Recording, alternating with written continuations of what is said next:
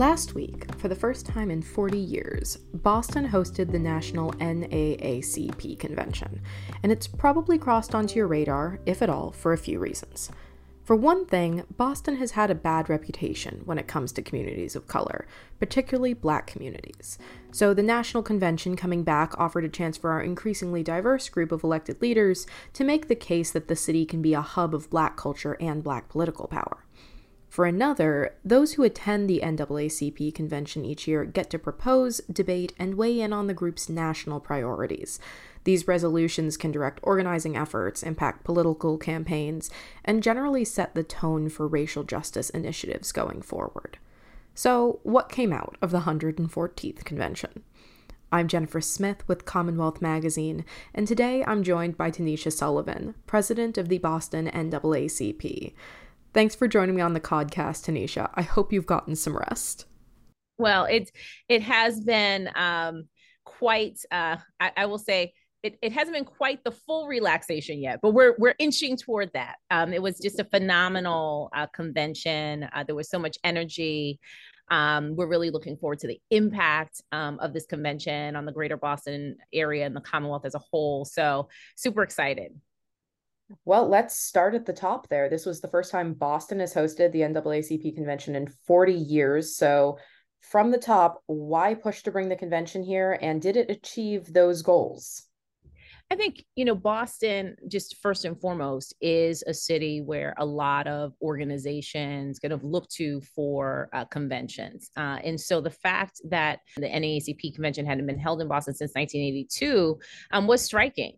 And there were reasons, both practical as well as, reasons that had more to do with perceptions that factored into, I think, that 41 year gap. One is Boston is an incredibly expensive city to host a convention.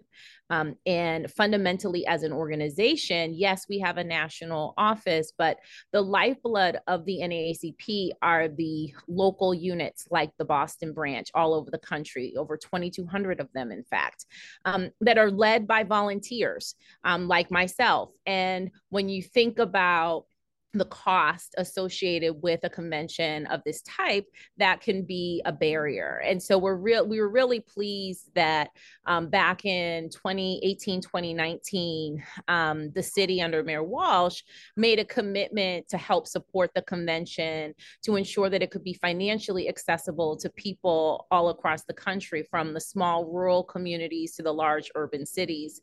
And so that was a really big hurdle for us to cross. The other issue that we have to be really honest about is Boston's perception for some and reality for others of being one of our nation's most racist cities. This is not a city that is viewed among the Black community as one that is welcoming. It is not a city that historically has seen a lot of prosperity related to the Black community. And so Boston hasn't ranked high on the, oh, we want to go there list. And so with that in mind, and I say this humbly as, someone who's, about a fourth generation in here in Boston, that's a reality for many that we have to acknowledge if we're ever going to move past it. And so I was really hopeful that this convention would present us with an opportunity to reintroduce ourselves here in Boston as a city that, one, has Black people, two, has Black people who are thriving, and three, is a city that understands our history and is working really hard to ensure that we're not repeating history, and that we are a city where, regardless of who you are, where you come from, you not only have access to opportunity, but you're actually realizing the impact of those opportunities. And I do think, by all accounts, at this point, we've hit the mark.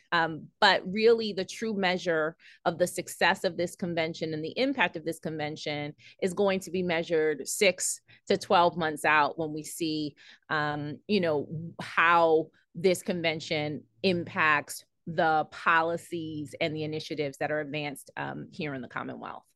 I'm so glad that you pivoted to that because one of the questions, of course, is, well, why pay attention to it? Don't we have conventions all the time here in Boston? What is the measure of a successful NAACP convention? So, looking back, for instance, at conventions over the past few years, what are some examples of kind of strong policy advocacy areas that you would say you would hope to see kind of modeled? If we're thinking about some of the resolutions that we'll get into later in this episode. But what's the model for a successful NAACP convention to you? I mean, I think one of the things that's really important for people to understand about the NAACP, and I hope for those who participated, they got this, is that we are a legacy organization within the civil rights movement.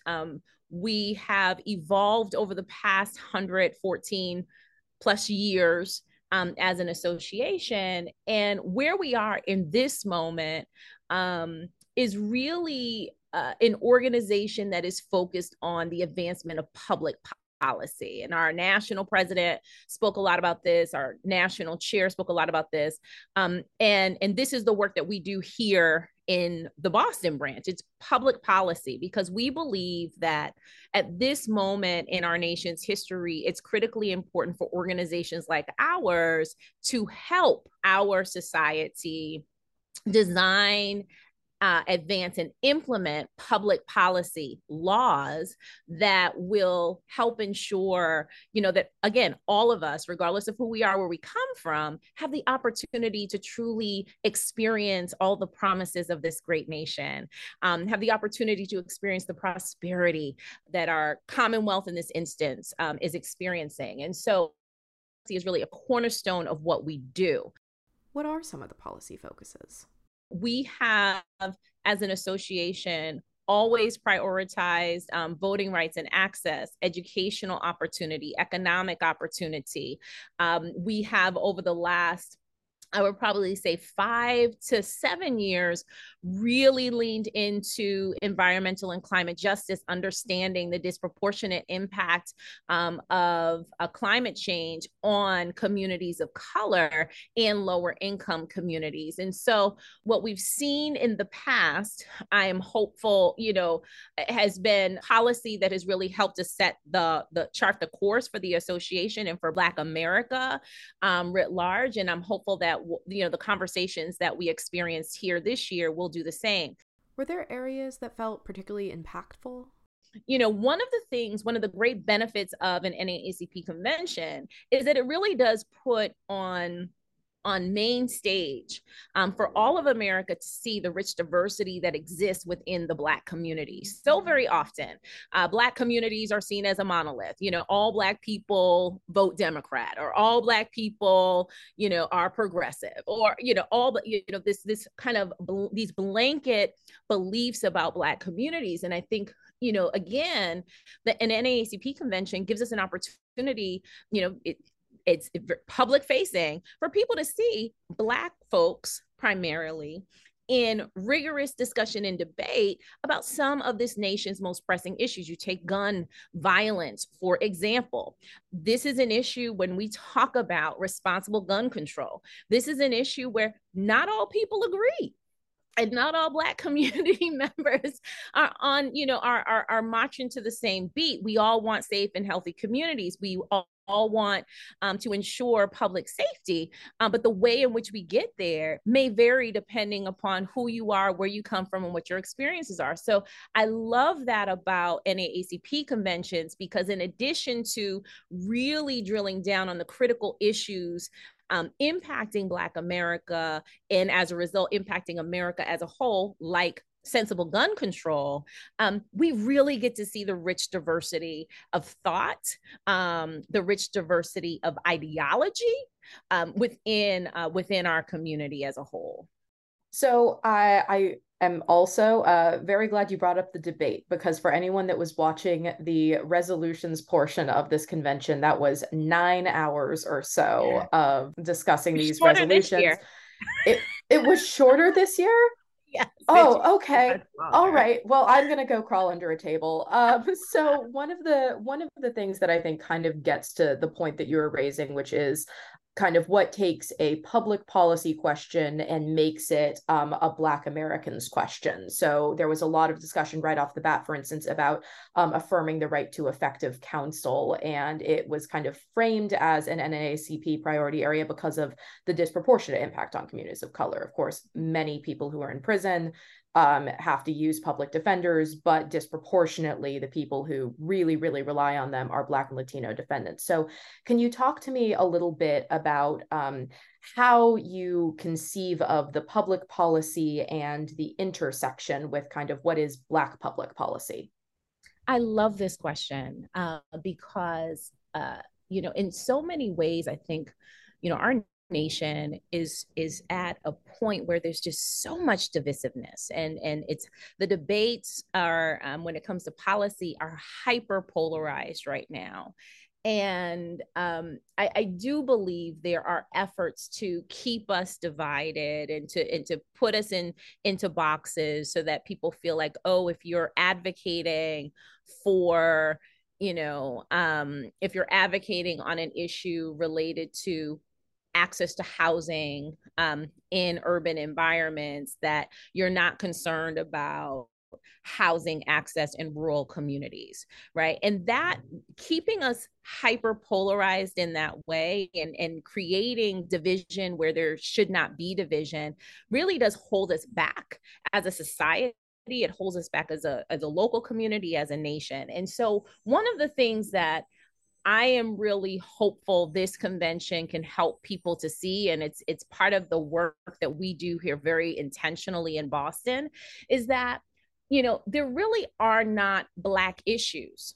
And what I mean by that is it's not about a Black issue or white issue or an issue that relates to the Latinx community or the AAPI community. Many of these issues are, issues that impact us as a society as a whole. These are deeply American issues that are impacting families across the country, regardless of their background, right? And so when we talk about, a effective right to counsel, and we think about the criminal legal system as a whole, for example, the reality is we're not saying, effective right to counsel for Black people. We're saying, look, regardless of who you are, you have a fundamental right in this country to have counsel that is effective, that is quality, that is going to represent you vigorously, zealously, as we say in the legal profession, right? You got a zealous advocate to ensure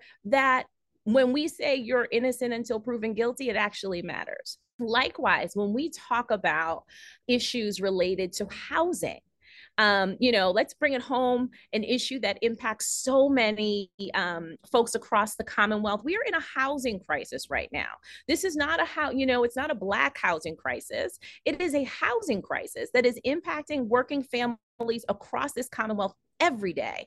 I had the opportunity last year to crisscross the Commonwealth and to really, to be deep in many of our communities across Massachusetts. And the reality is we do have a crisis. But when we as an association really, lean in to work with local, state, and federal elected officials to advance housing policy, we do so with the belief that is based on data that if we design public policy that centers the most vulnerable, which unfortunately often means people of color, as well as people from lower income households, if we center the most vulnerable in our policy drafting and advancement, then we are going to impact the whole.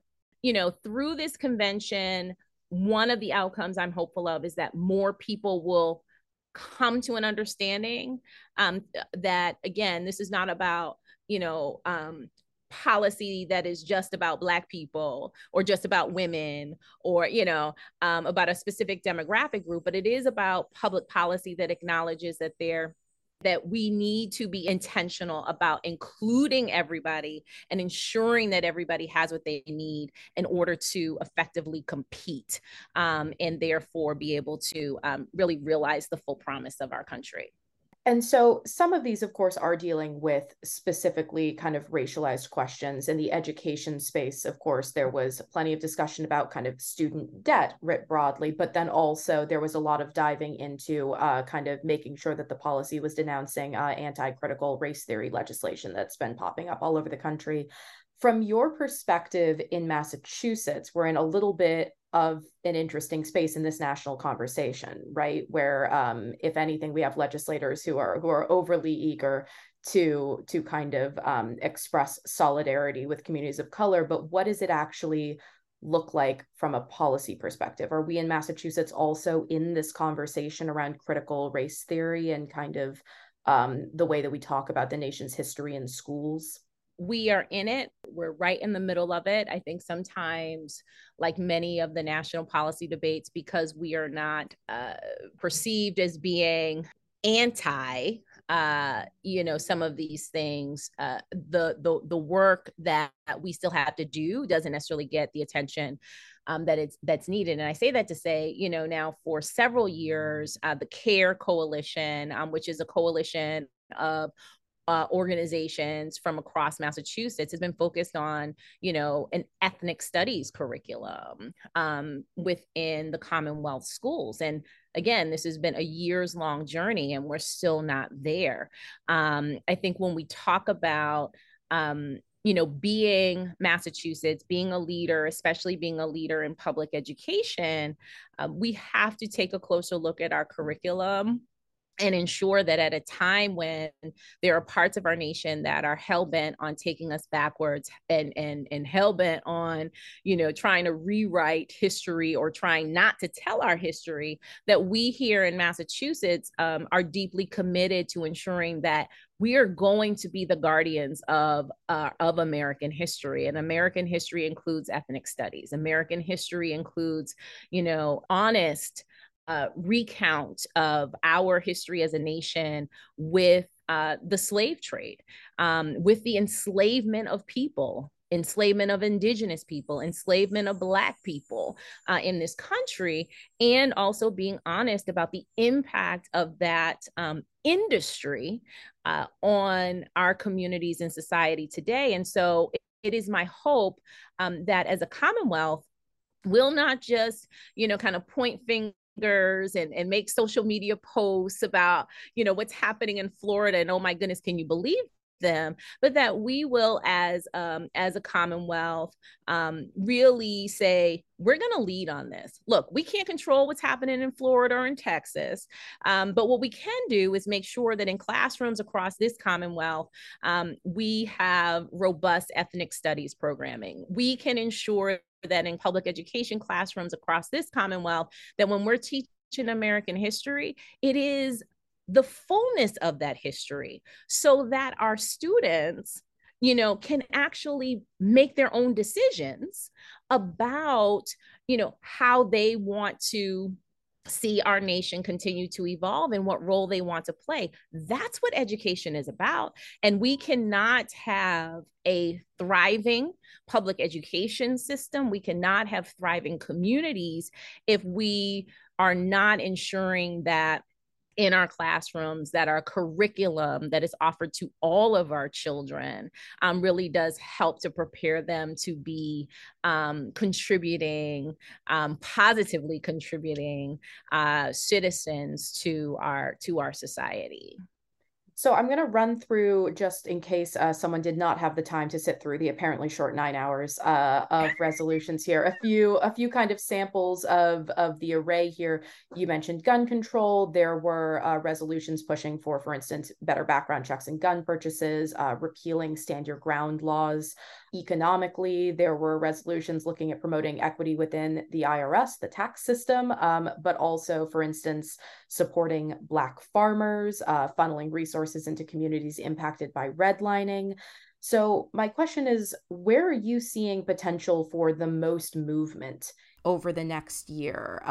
Obviously, a lot of these resolutions build on existing resolutions that come up kind of year over year. So if there was a specific subject area that you're keeping an eye on, is it in education? Is it in the economic space? Is it in gun control? What what's most interesting to you that we might see some movement on before next year's convention? Yeah, I mean, I unfortunately, I think it has to be all of the above because they're all so interconnected. That said, we have to ensure that across this country, we're dealing with the reality of an economic crisis where there are far too many families, period, that are trying to figure out how they're going to make ends meet month to month. And so our policies that really speak to the economy, speak to not only access to jobs, but also support for small and micro business owners. Those are critically important. And, one of those, to your point, is, support for Black farmers. We know across the country, farming is in the farming industry, and family farms, are really taking a hit. I have a cousin in Lunenburg who owns a farm, and it's tough. And so I would say any of our policies, whether they are those that we discussed and debated this year, or we're talking about those, from years prior that really do center economic opportunity, I think have to be front and center, because when people and families are economically secure, so many other things fall into place. When people and families are economically secure, then there's deeper investment, both by time and resources, into public education. There's more focus on the health, the safety and well-being of our communities. And so I do believe that the economic piece is something where not only do I expect us as an association and certainly as a local branch to continue to focus, but I believe it's a cornerstone, an important cornerstone for all of the other work that we have to do to ensure that communities are truly thriving. The theme of the convention was thriving together. And so that really is our focus, is ensuring that folks, that communities, that families, that individuals are thriving. How do you see your role personally these days? You had mentioned kind of having the opportunity in the context of the housing crisis, of course, to crisscross the state, and that was when you were running for Secretary of the Commonwealth. Are you looking at pursuing elected office in the future? Like you've just finished the convention. It's been back in Boston for 40 years.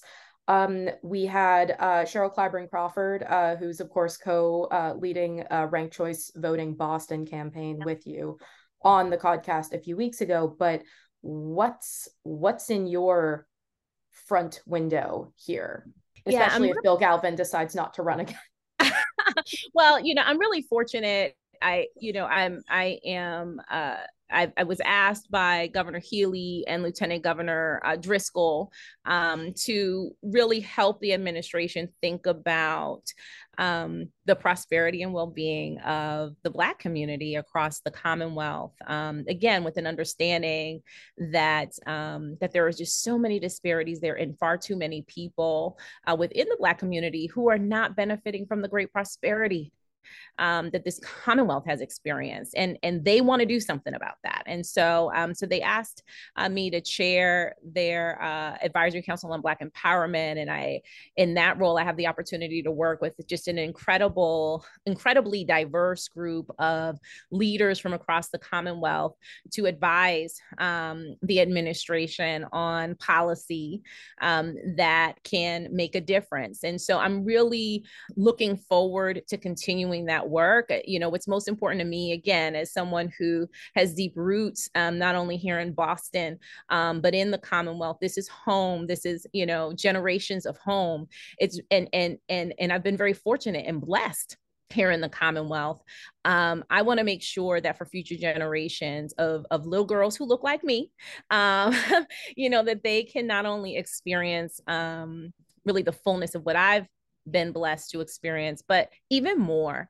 And so that's really where my focus is, just in terms of service to the Commonwealth, and then continue continuing to ensure from an NAACP standpoint that this convention is not just a blip on the screen. It's not, that it wasn't just a great event, but that it really does have impact. And on that front, I do want to thank the Commonwealth. I want to thank certainly our state legislature, the governor's office, and the city of Boston, from the mayor's office to our business leaders, to our nonprofit institutions that really helped to make this 114th National NAACP Convention one of the largest. We're still counting. One of the largest in NAACP history. We had over 13,000 people participating, which is really a big deal, making it the largest, the most inclusive, the most accessible convention in NAACP history, and also making it one of the largest convenings that our city and that our Commonwealth has ever seen that really does center racial justice and racial equality. And that, for all of us, is something that we should celebrate. We all had a hand in that, and I'm just really proud of what we collectively as a Massachusetts society were able to show about who we are and what we're hoping to do. Gotcha. Okay. Well, the very quick lightning round at the end is, so are you going to push to bring this back very, very soon? That's not a fair question a week later. That's true. That's true. You're very tired right now. That's true. And I also want to clarify, it is election season for everybody. So is that like a yes, look for you on a ballot in the future? No, look for you on a ballot in the future? If everyone is in full election brain at the moment, because the legislature may be on break, but we aren't. Listen, I hope everyone is in full election brain, because we definitely need folks to be paying attention to these municipal elections across the Commonwealth. I ran for Secretary of State last year because I do believe deeply that in order for us to have the type of democracy that we all deserve, that we all want, that we all can have, that we need to have a system that really does not only give access to everybody, that everyone wants to participate in. And so I'm going to continue to do that work. That is life's work. And, as you mentioned, I have the opportunity to co-chair Ranked Choice Voting Boston this year with Cheryl Clyburn Crawford from Mass Vote. And again, I think that these are the types of policy initiatives that we should be focused on here in the Commonwealth that really help us to be innovative in this space as our democracy is evolving. The structures through which we experience our democracy should also continue to evolve. And so that's what I'm focused on. And I say that not to sidestep the question, because I know that's what you're thinking, but to really help people to understand, look, you don't have to hold elected office. You don't have to have a title to play an active role in ensuring and securing our democracy for the future. And so when I ran for office, what I said to everybody is everybody has something to offer. And I still believe that. And you don't need an office to do that. And so I hope if nothing else, I can serve as an example for people that part of showing up as a citizen of this country, as someone who cares deeply about our democracy, is finding a way to serve. And serving in volunteerism, as I do, is one of the ways that you can do that. And so again, I hope that serves as an inspiration, as an encouragement to folks across the Commonwealth, not to be complacent in our democracy, but to really lean in and find ways that you can help us to continue to move forward. Okay, well, I think that's all the time we're going to have for this week. Again, thank you so much to Tanisha Sullivan, president of the Boston NAACP, and to our listeners. We will see you next week.